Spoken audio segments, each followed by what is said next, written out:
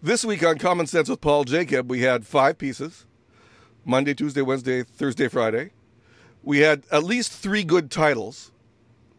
You liked a few of them, actually. I was trying to think of which were the best. Yeah, I like the four froms just because it plays off of the four freedoms, which of course FDR put forward that really weren't freedoms and kind of started to screw everything up. And of course, that particular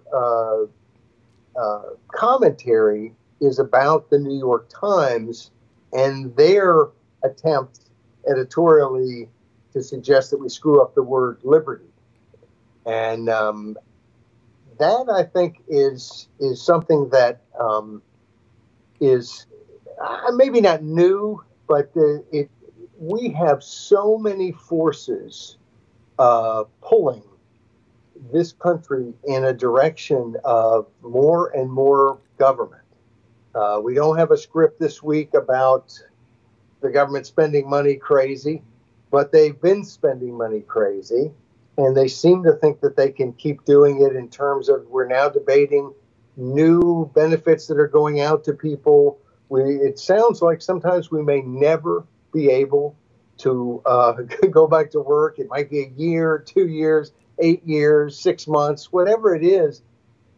It's as if we can just afford to just drop ship money to everybody. We've said it a zillion times, but we continue to do it. Spending money so fast with the expectation that if we need to do that same splurging of cash for people for month after month after month, we can just afford to do it at the same time that we're not producing anything. And the freedom that the New York Times talked about, and we talked about in the four froms, that's the liberty of having stuff given to you by the government: healthcare, education, other things. And obviously some of these things are commodities that are being provided in many cases by the government. But it's the sort of thing where that is something we do with the excess of production because we have been a society that produces things abundantly. Wealth is created, it's spread, more people have jobs, more things are being done, and it's a great cycle. And we are now entering a cycle where we seem to think that we no longer have to do that, at least for a while. We can just live off of, I don't know what, excess production in the past. I mean, some of us have savings. Some of us could live off our savings for a while. A lot of us could not. And of course, the government doesn't have a whole lot of savings. They've got $20 trillion in debt, or is it 21 now, or 23, or whatever? We'll got to lose count after a while. So it seems to me that that's something that it's tougher even to talk about because nobody's talking about it. With the commentary program, I have a couple of full-time jobs, it seems like, trying to do political things with Liberty Initiative Fund, with Citizens in Charge, and Citizens in Charge Foundation. And so, I've got stuff to do. I kind of think that now I've completely lost my train of thought. We're basically talking about that people think that they have enough extra just to carry it on forever. And in a sense, this idea of luxury, I mean, this is just my idea. You didn't write about it, but it sort of reminds me of your Tuesday piece. Was it The Wide World of Woke, wherein people are concerned about words. There's not enough important issues in the world that they want to reform the words for body parts because they're somehow not woke enough. It was the kind of thing where it's almost not serious enough to take it seriously. This is the script, The Wide World of Woke. And it was about, the idea that somehow we need to change the term Adam's apple because that's male-centered. And it's not as if our language is certainly, injects sex into a lot of things, not so much as some of the language. You got French and Spanish and, the cup holder and the shower curtain is either male or female or something. It gets to be a little bit ridiculous.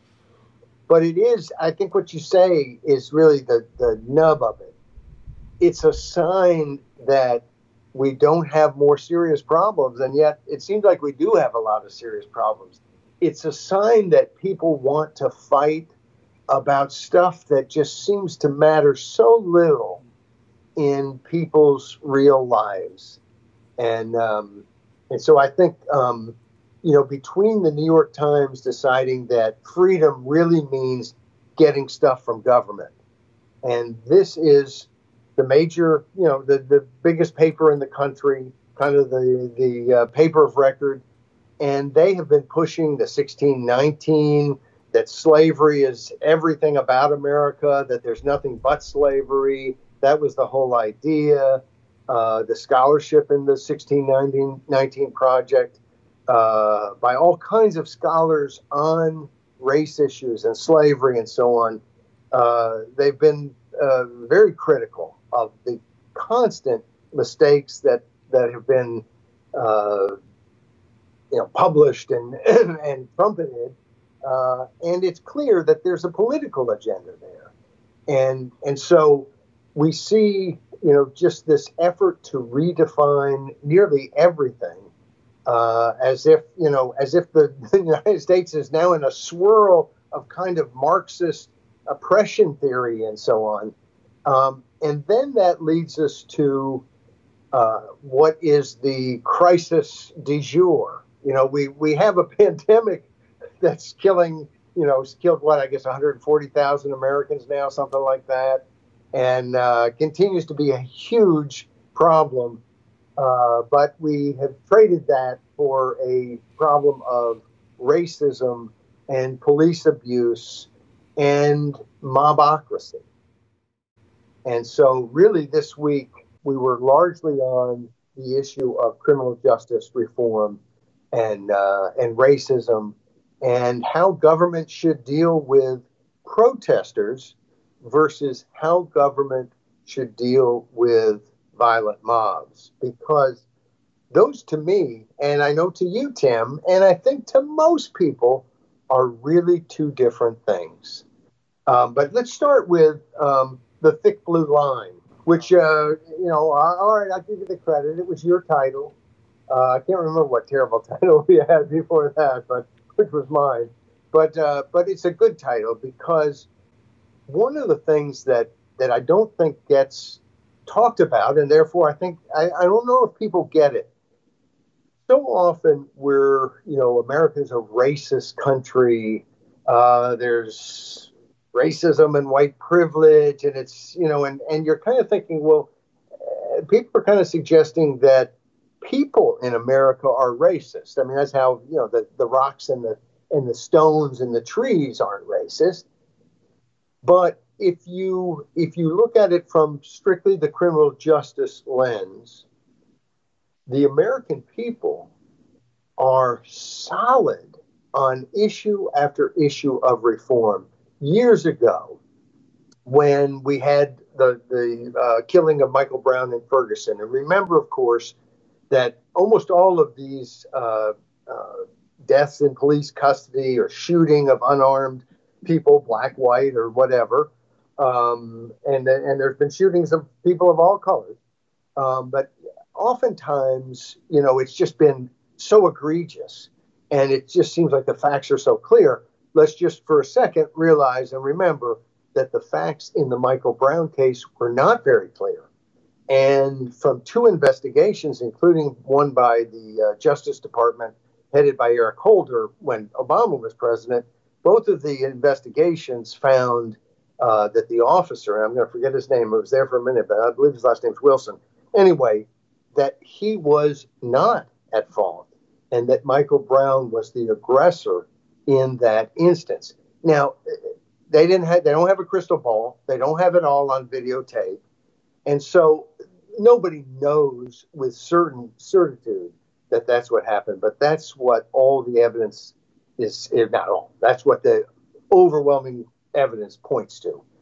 And I just say that because so often you hear about the killing of an unarmed black man, Michael Brown, in Ferguson, Missouri, and the rest of the story is never really said.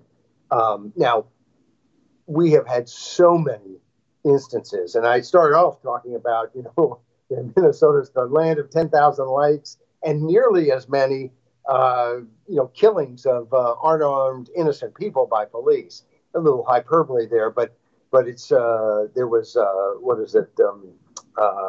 Castile, Placido Castile.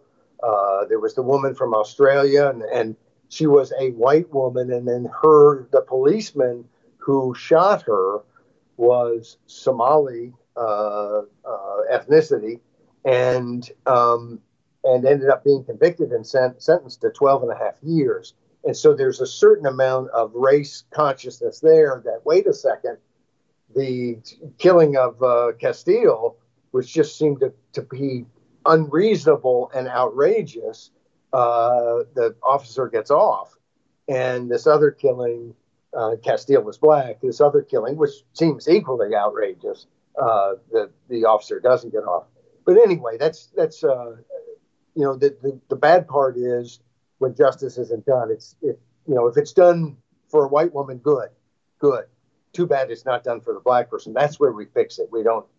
The goal isn't equal suffering. It's equal justice. But anyway, the point of all this is the public on police cameras in the polls I saw, and you have to remember, for years I looked at polling on term limits. It is like the most boring thing in the world. 70, 80% for it, across all demographic groups. So I'm used to seeing poll numbers that are off the charts, because usually when you're doing initiatives, you're not trying to win 51, 48, 9 issues. You're doing 70, 30 and 80, 20 issues.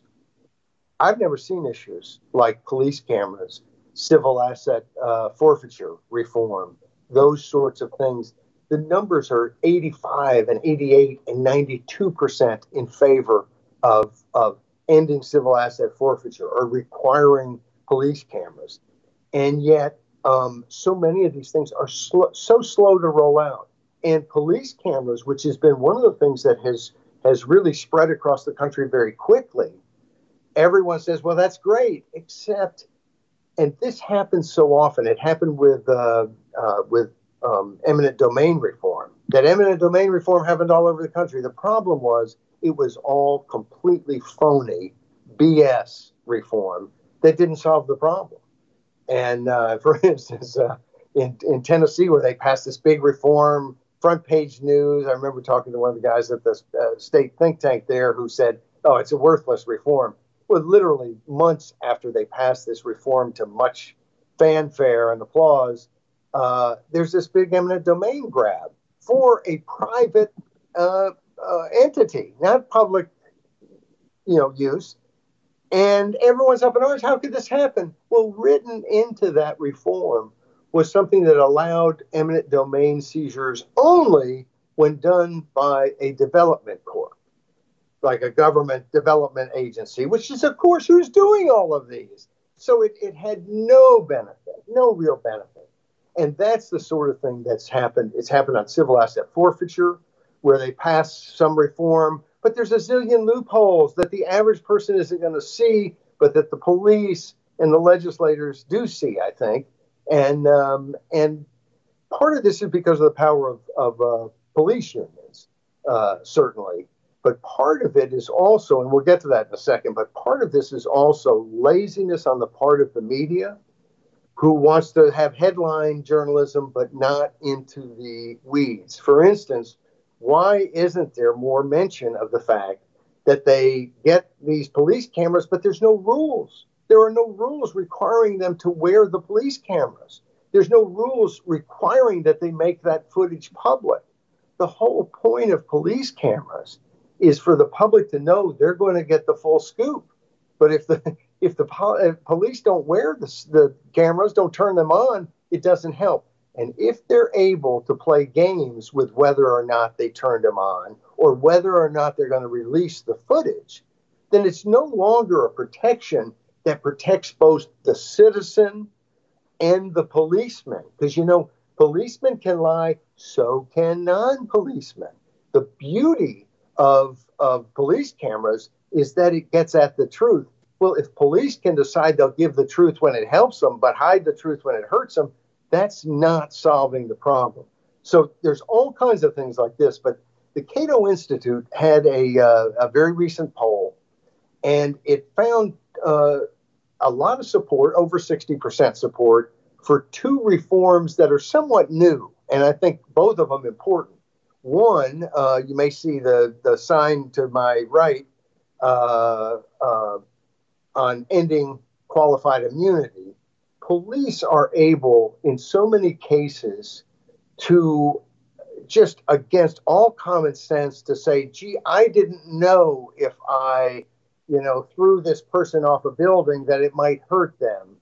And, and therefore I should have immunity to any challenge to my, having done that and violating this person's rights. And it's not a law. It's a court decision from the U.S. Supreme Court. And so it's a little bit fuzzy, and it has been stretched to allow police all kinds of immunity for situations that are just ludicrous. And there's links at thisiscommonsense.org, and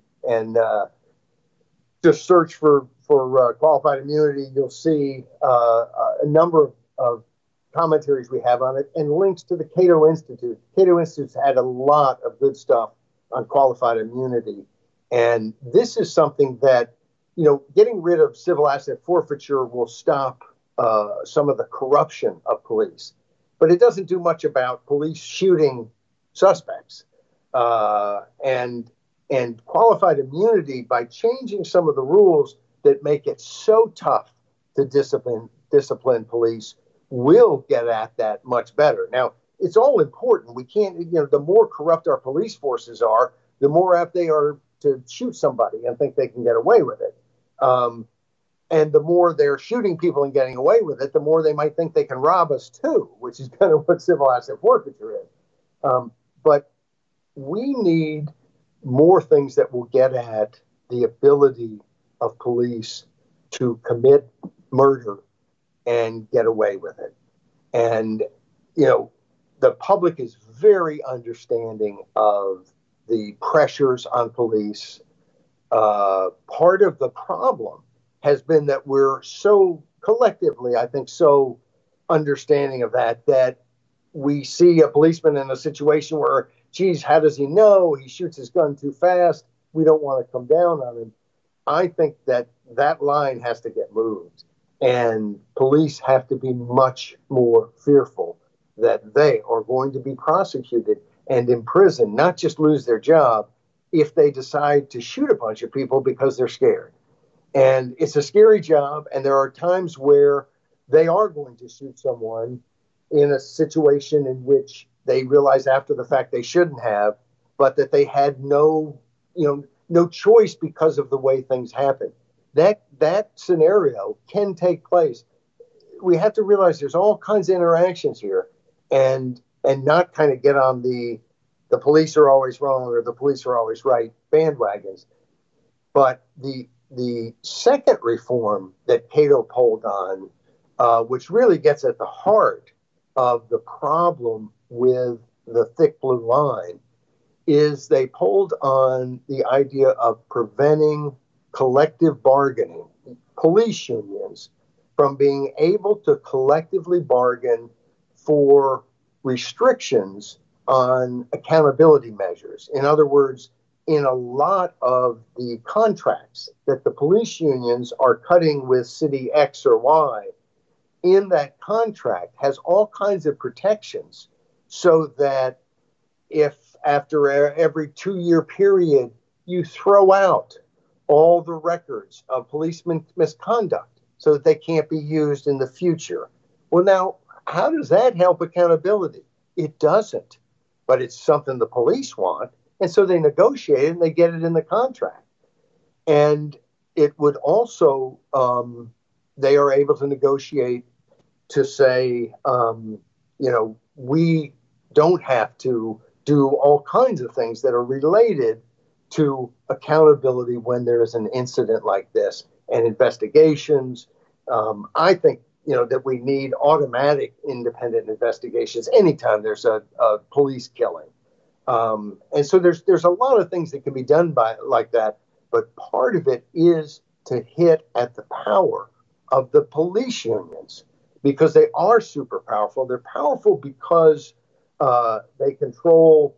It's a little association of police officers who have a lot of power individually. They carry a gun and they carry a badge, but also they have power because, especially after 9/11, one of the best endorsements, the two probably best endorsements for any politician, is being endorsed by the Fraternal Order of Police or being endorsed by the firefighters. Americans see these first responders, who actually are usually the second responders. The first responder is some poor person like you or me who's going, "Oh my gosh, look what just happened. What am I going to do?" And usually we're very glad when the second responders come in. But I digress. But but they have been kind of put on a pedestal, and politically, really since 9/11, the police and the firefighters have been in a political position where they can get almost anything they want from government officials because those officials are leveraged by the political power that these police unions have and firefighter unions as well. So that's something that needs to be gotten at. And this poll that the Cato Institute did showed that over 60% of the people want to stop the police unions from being able to negotiate on those subjects of police accountability.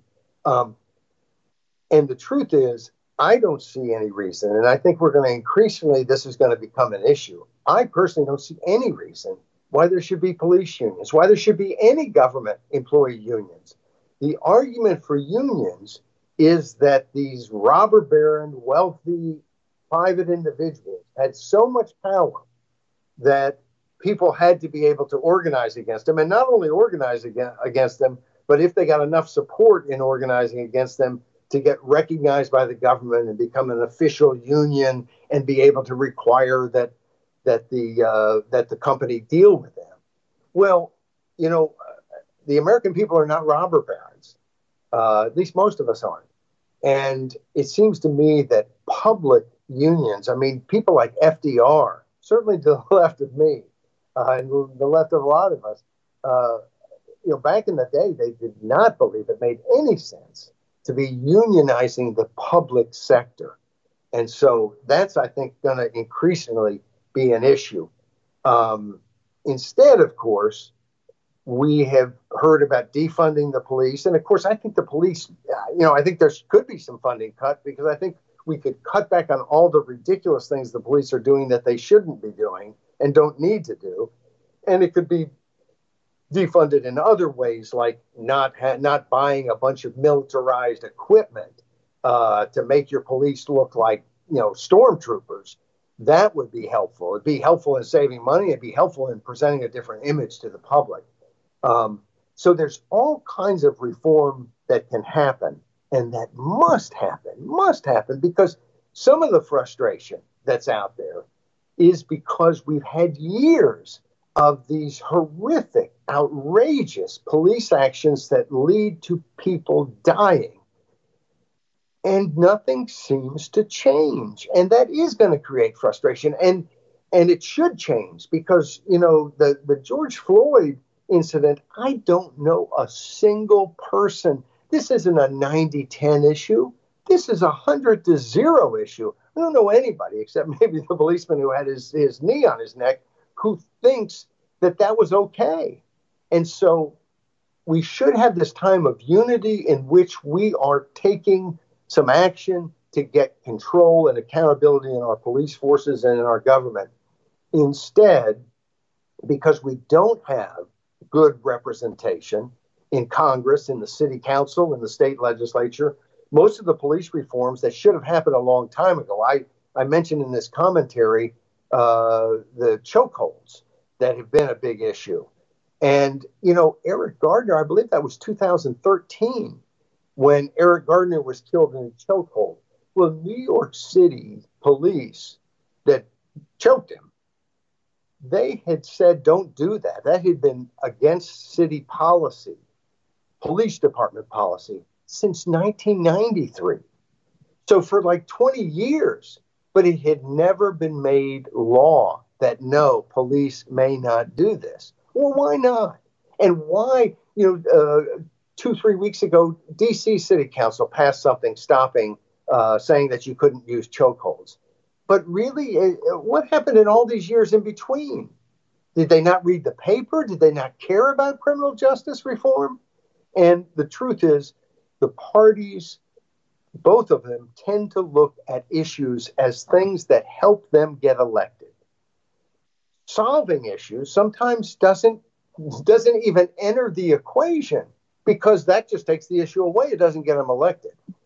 And I think somebody out there will say, Paul, that's just too cynical. Now, come on, be reasonable. I'm telling you, that's the way the thought process works that I've seen in state legislatures and in Washington, I assure you. And so, well, look at immigration. I mean, I don't think either side wants anything to happen other than that it continues to be an issue that they can, use like a meat grinder to get out, their side. So anyway, but I digress on immigration, and we have lots of problems. But in terms of this whole situation, the public's there. The politicians have been slow. The police have tremendous political power, which is a problem, especially when we don't have representatives listening to our people power, our voter power. And I've long argued for doing a lot more initiatives on this subject. And there have been a number of them done. I've worked on several of them, but not enough. And there needs to be a lot more. But we've kind of jumped. I don't know if it's jumped the shark, but we've jumped from just having this horrific criminal justice problem that festers and doesn't get nearly enough done about it, to kind of parlaying that into not an insurrection. It's way short of an insurrection, I think, but violence and protests, both. And I know that there have been lots of protests because I've been to protests. And most of the protests, of course, have been peaceful. And it seems like that we want to fight. We want to fight as a society. But again, on criminal justice reform, it's hard to fight because we almost all agree. We just can't seem to get that done. When it comes to protests, there's really nothing to fight about, because just about every person agrees if it's peaceful protest, then it should be protected. You have a right to do it. Now, you don't have a right to sit in somebody's business, or, there's certain things you don't have a right to do that aren't necessarily violent, but they're disrupting somebody's private property and their right to live their life. But certainly these protests are not the problem. And I don't think you have anybody to speak of, right, left, or center, who would come out and say, we have to stop these protests. In fact, in the commentary that I did on Wednesday, which was Cops and Mobs, Tyranny and Law, I quote Ken Cuccinelli, who's now was the Attorney General here in Virginia, and somebody who I know, a term limit supporter, and have met him on a couple different issues, have worked at least alongside. And he's now at Homeland Security, and basically said, look, we are going after only violent rioters. We are not going after protesters, period, full stop. And now, look, there's been investigations. You've got inspectors general, now 2 of them. They're going to look at what happened in D.C. at Lafayette Park, as far as clearing the square and what federal agents did or didn't do and whether it was right or wrong. They're going to look at Portland, Oregon. And as I said in that Wednesday commentary, they should. It never hurts to investigate, make sure people are doing the right thing. But that Wednesday commentary, I was somewhat critical of what is arguably my favorite think tank in this whole country, which is the Cato Institute, where I used to work. And I wasn't really critical of the Cato Institute because, there's a lot of different people saying different things there. But Patrick Eddington, who's a research scholar there, and I bet Patrick and I would agree on the solutions on 95% of the issues in criminal justice, if not more. But I took issue with the way that he portrayed what President Trump is doing there. And maybe after it's investigated, maybe I'll be wrong. I'm not saying I know what's in Mr. Trump's heart or anybody else's other than my own. Um, but but his view, he basically said Trump's trying to disrupt these protests. He's not trying to protect monuments. He's trying to disrupt the protests. And if he's right, well, then that's a heck of a bad thing to do. It's against the law. It should be against the law, and it's actually impeachable. We finally found something. But he also made the point. I'll read what he said verbatim. He was talking about it, and he admitted that this guy that was picked up, Mark Pettibone, the guy who was picked up by federal agents. Now, there's some allegation that they didn't identify themselves or this or that. Well, look, file the charges, make the lawsuit. If they didn't, then they were wrong, and they're going to have to, suffer the consequences. But what we really know is that they picked him up for questioning, which is something that police are able to do lawfully. And then when he didn't want to answer questions without an attorney present, they released him. And Caleb Brown, who's the host of the Cato podcast, said, well, in looking into, let's look at how police should rightfully do it and see what happened here. And he points out that, that seems to be what triggered his release. And of course, Patrick Eddington agrees, yes, that did trigger his release. But he says that this, quote, really does have the feel of Argentina or Chile in the 1970s with the disappearances that took place. The only thing lacking was Mr. Pettibone being murdered by those agents.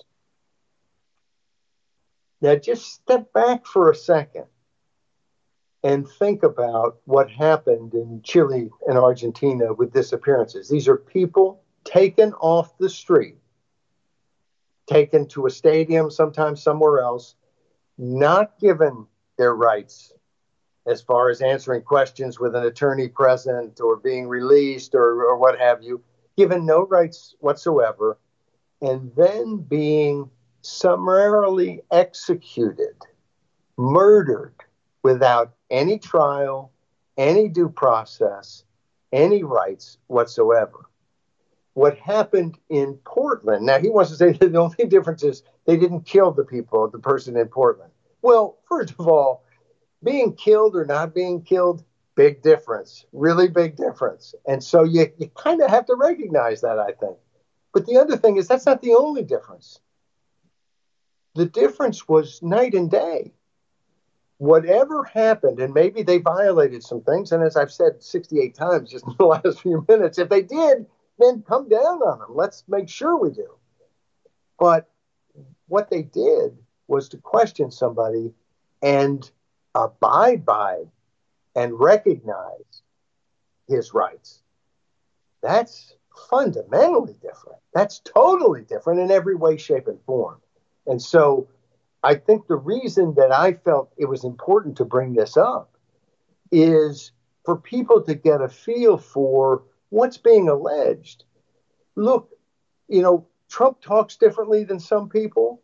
I don't particularly like his style, but you have to look at the reality of what someone does. And you cannot just simply go to the worst possible case scenario of what you think might happen and then act like that's solid fact, because it's not. It's not anywhere close.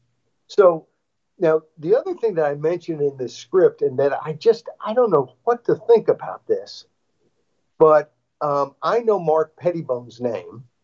He's the guy who got a lot of press because he was pulled off the street in Portland. There's another guy, and I should have gotten his name, but then I guess I couldn't play this little game. But there was another guy in Portland weeks ago, I think it was the 7th or 9th of July, who was protesting outside the federal courthouse there. And I don't know that he was peaceful or not peaceful or anything else. It's not like I followed him around or anyone else did and knows exactly what happened. But what we do know is that he was hit by an impact weapon, a stun grenade, and apparently it was shot and hit him in the head and went off. So a pretty serious situation. I don't know. I know that he was in critical condition, and it's a serious situation, injury to the head, which obviously can be serious, but it wasn't a scratch. And to me, one of the things that I'm most concerned about and upset about throughout all of these protests and so on is the ubiquitous use of tear gas and the ubiquitous use of rubber bullets and stun grenades and things like that. And I recognize that there can be a time where to protect the peace, you have violent rioters and so on, and you need to use some of these, what they call non-lethal weapons. The problem being that sometimes non-lethal weapons can be lethal, but they're not designed to be lethal. And so, I'm not clueless. I realize there could be a time where you need those because your only other alternative is hand-to-hand combat or real ammunition. And we don't want to go there. But the level at which we use it and the fact that it doesn't seem to be requiring any sort of political decision making. In other words, I think we need to look back at this and see what police did. I think we need an investigation, not what every mistake that was made, but where are we using tear gas and rubber bullets, and what is precipitating that use? What's the threshold that has to be hit for a city police force to say, okay, now you can use tear gas? Because these are, tear gas is not likely to kill people, although, in protests last summer in Iran, they were shooting tear gas into crowds, and there were numerous people killed because they were shooting the tear gas into the crowds, and people who got hit with the tear gas were being killed. So, these things that, are designed not to kill people, when there's violence, when there's rushing around, when there's smoke, these are not safe situations. And I think that we need to have some rules and some sense that we're not looking to break up peaceful protests. I know that, when I was in Hong Kong last September, I got hit with not in the face or anything, but all around me with tear gas. And I was aware of my surroundings. There was no reason that I could see. I saw the police who shot the tear gas. They weren't being pelted with stuff. I mean, I've seen the film of the Chicago police being pelted with stuff. That wasn't what was happening to the police who I saw shoot the tear gas. So there are times, I think, and I don't think just in Hong Kong, all over the world, there are going to be times when police decide we've had enough of this protest. And of course they can shoot tear gas and the protesters run this way and that way. We do not want to get to that place. So that is another thing that I think we've got to do is to look at what sort of tactics are being used. And I'm kind of surprised that all the coverage has been on Trump sending forces into these cities when I think you can see that there's certainly a need. Whether the best thing to do is to send federal agents in, that's another question. But there is a need. That's where all the focus is to sort of paint him as a fascist and as he has his own army, instead of the tactics that are being used just across the board that I think are often crossing a line that our public officials should not cross, and that's getting almost no play. Here's a problem I have.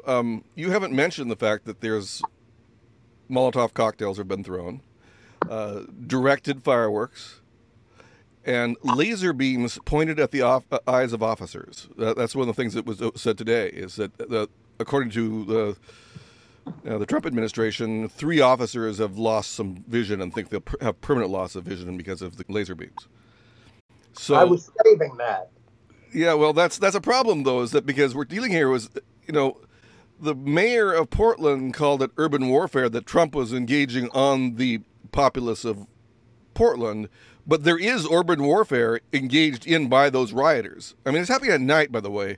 During the day there's protests, at night there's something else, right? Yeah. That's kind of a problem, right? It is. And that's, I wanted to fully lay the groundwork that protests are a right. They must be protected. They can't be stomped on. And that criminal justice reforms have got to get made. And there's nothing in the way of politicians of either party doing it, because in every state, in every city in this country, there appears to be widespread public support for just about every one of them. But you're right that the other side of this is that you cannot allow people to destroy, to threaten, to assault. On Friday, we did the script. I'm going to forget what the name of it was, but it was about mobocracy and what is happening in Portland. And I'll just, as a little aside, I read an article, and may do something on this next week. We talked about this yesterday. I read an article in the Washington Post about Portland. And the whole thrust of the headline and the thrust of the article, the spin of the article, was that the right wing in America is trying to make a big deal out of Portland. And in talking about it, they gave some of the history of Portland. Well, no wonder people are trying to make a big deal out of Portland, because they've had riots and fighting and violence again and again and again. And of course, they have protests there over George Floyd. But George Floyd that didn't happen in Portland. And there are riots after and vicious attacks and all kinds of violence after the Trump election. When Trump was elected, that's not Portland police attacking them. That's them unhappy with democracy. So I just thought that was interesting. This whole piece in the Washington Post, I remember seeing it, and I thought, oh, this is interesting. I wonder what this is. How is the right wing, beating up on Portland? And the whole article was one example after another of how lunatic things have been in Portland. This mayor has certainly encouraged, it seems to me, the protesters. He has, and in a completely hypocritical way, he goes out there the other day and he says, I'm standing with you. And if they tear gas me, they'll have to tear gas me. And it's a bunch of phony, sickening political theater.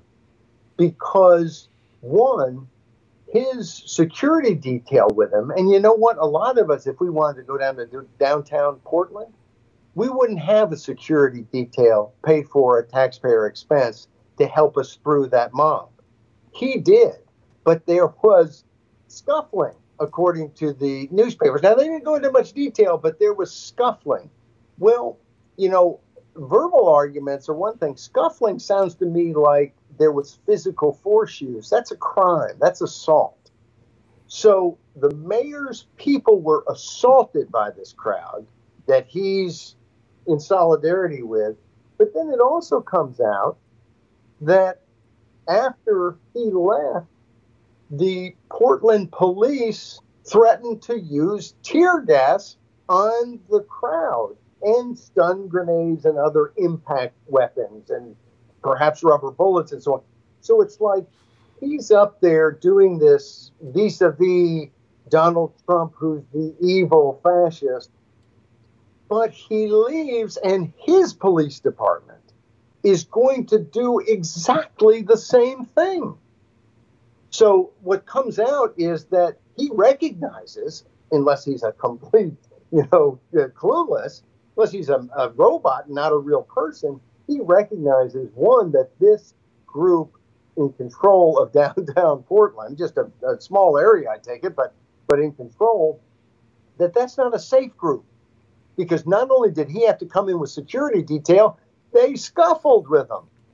And then he also has to recognize that his own police department is being required or is doing the same things that he's bad-mouthing and bemoaning Donald Trump for doing. And, now I'm somewhat uncomfortable with rolling out federal people going to Chicago, going to some of these other cities. I'm a lot better with it in Kansas City, where the Kansas City local government has welcomed them. And I have relatives in Kansas City. I didn't realize the murder rate is up almost 50% over last year in Kansas City. And there's been a number of different incidents. Now, again, it seems to me like these sorts of things ought to be solved without federal agents coming in. I just don't like the optics of that. It seems to me that's the wrong level of government to be, look, the state, the city, there are other levels closer that ought to be solving some of these problems. But it's certainly not as if federal people aren't allowed to go into states. They ought to be dealing with federal laws, not state and local laws. But I think that the reaction to Mr. Trump suggesting some of these things would be more helpful to the country and to stopping bad things while not stopping good things that he might want to do if it was not always hyperbolic. He's doing, he's the same as Pol Pot, and he's that we're 2 seconds away from having disappearances across the country. Fascism, it's funny, big government and serious evils don't tend to happen because somebody announces it and just overpowers the whole society. It's usually a little trickier than that. And I think, frankly, I hope that, although I think the news media is very, very slanted, I hope they will be as awake for whoever's president next as they have been for Mr. Trump. Because, frankly, before Mr. Trump, I think there was a whole different sheriff in town. The media was not tough on Mr. Obama. They didn't ask tough questions. They didn't hold him to account. They really didn't do very much to hold George W. Bush to account. And so as much as I think they're way, over the top and partisan, I hope they will at least bring that level of energy to holding the next president to account. It is interesting to note that fascism came about, and as well as National Socialism in Germany, came about because the communists and the lefts, and basically the Reds as they were called, were violent in the streets. They were that, and then the fascists stepped up and became bullies on the streets and fought them. And the people of Italy and the people of Germany were largely on the side of the fascists because of the communist rioting in the streets. And so when I hear a leftist mayor saying that he's worried about a fascistic president, well, maybe we should start worrying about the communist, so to speak, the leftist violence that's precipitating the demand for crackdowns. And that is how they got in there.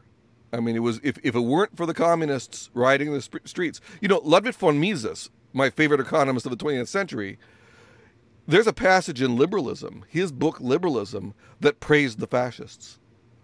It's a weird passage, and I've written about it on Quora, but he did it because they saw communism as about ready to take over Europe.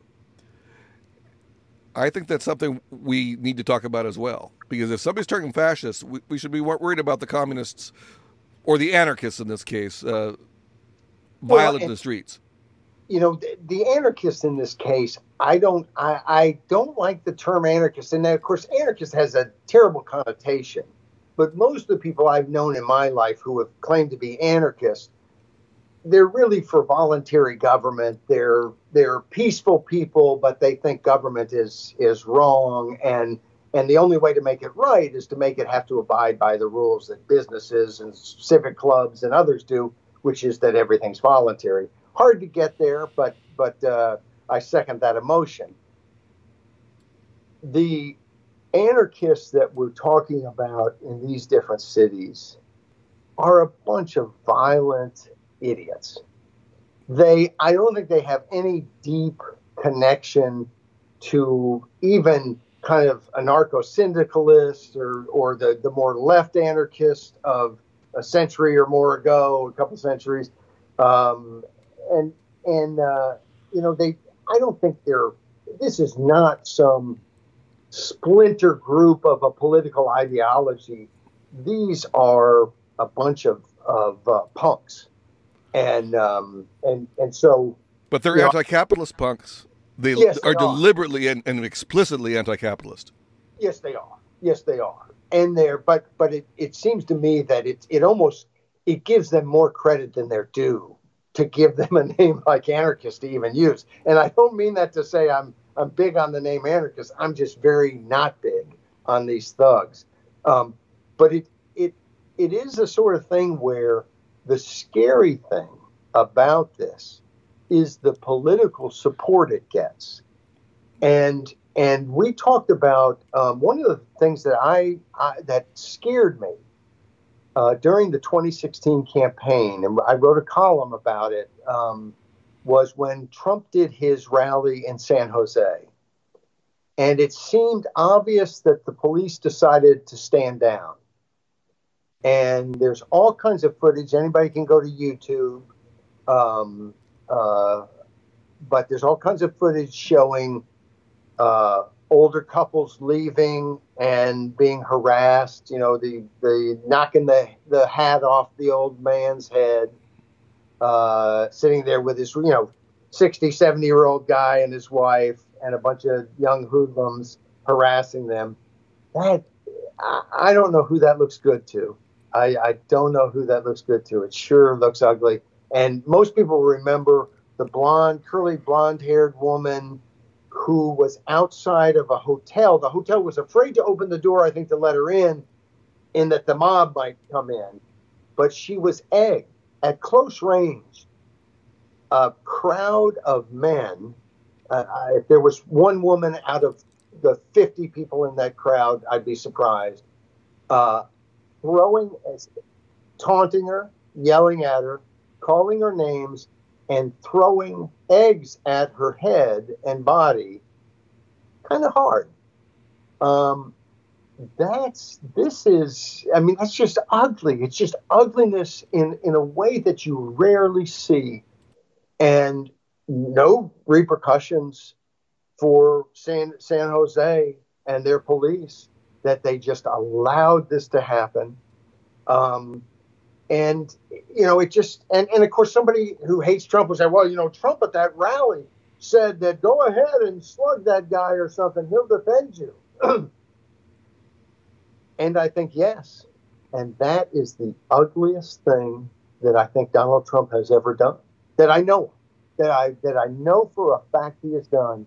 I think it's the ugliest, most despicable thing he has ever done. And anybody who says, I can't vote for him because he did that, I understand 100%. I'm with you 100%. Because you cannot do stuff like that. But of course, but it's happening all over the place now. In these, you can't say, and I've heard a lot of times that, some of this vandalism and so on, it's just property. But it's somebody's property. And what sort of environment, some people live in downtown Portland. Some people have businesses there.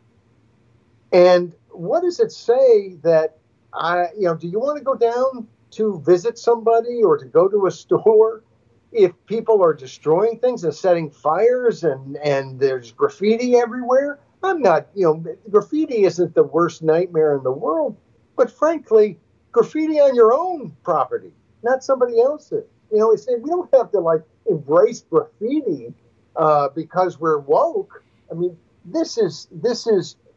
it is not somehow paradoxical to believe that peaceful protesters have every right to protest and that the government ought to arrest people who violently destroy things or intimidate or threaten people. That's how the world should work. That's not, you don't pick sides. Oh, I'm for the protests, therefore they can harass and assault somebody or set a building on fire. That doesn't, or I'm against arson. I'm against graffiti. Therefore, beat up protesters. I mean, neither of those make sense. And that's not where the American people are. But it is where our politicians are. And part of the reason that they can be there is it's where our media is. Thank you for tuning in to This Week of Common Sense starring Paul Jacob. This episode of the podcast has been for the penultimate week of July 2020.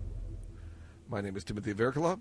You can find me at Workman, that's Workman with an I, not an O, on social media, or at locofoco.net. Paul Jacob can be found every weekday at thisiscommonsense.org. This podcast can be found as Common Sense with Paul Jacob on SoundCloud and accessed through a number of podcatchers, such as Apple, Google, Pocket Cast, and Stitcher. I really do thank you for tuning in, and come back next weekend.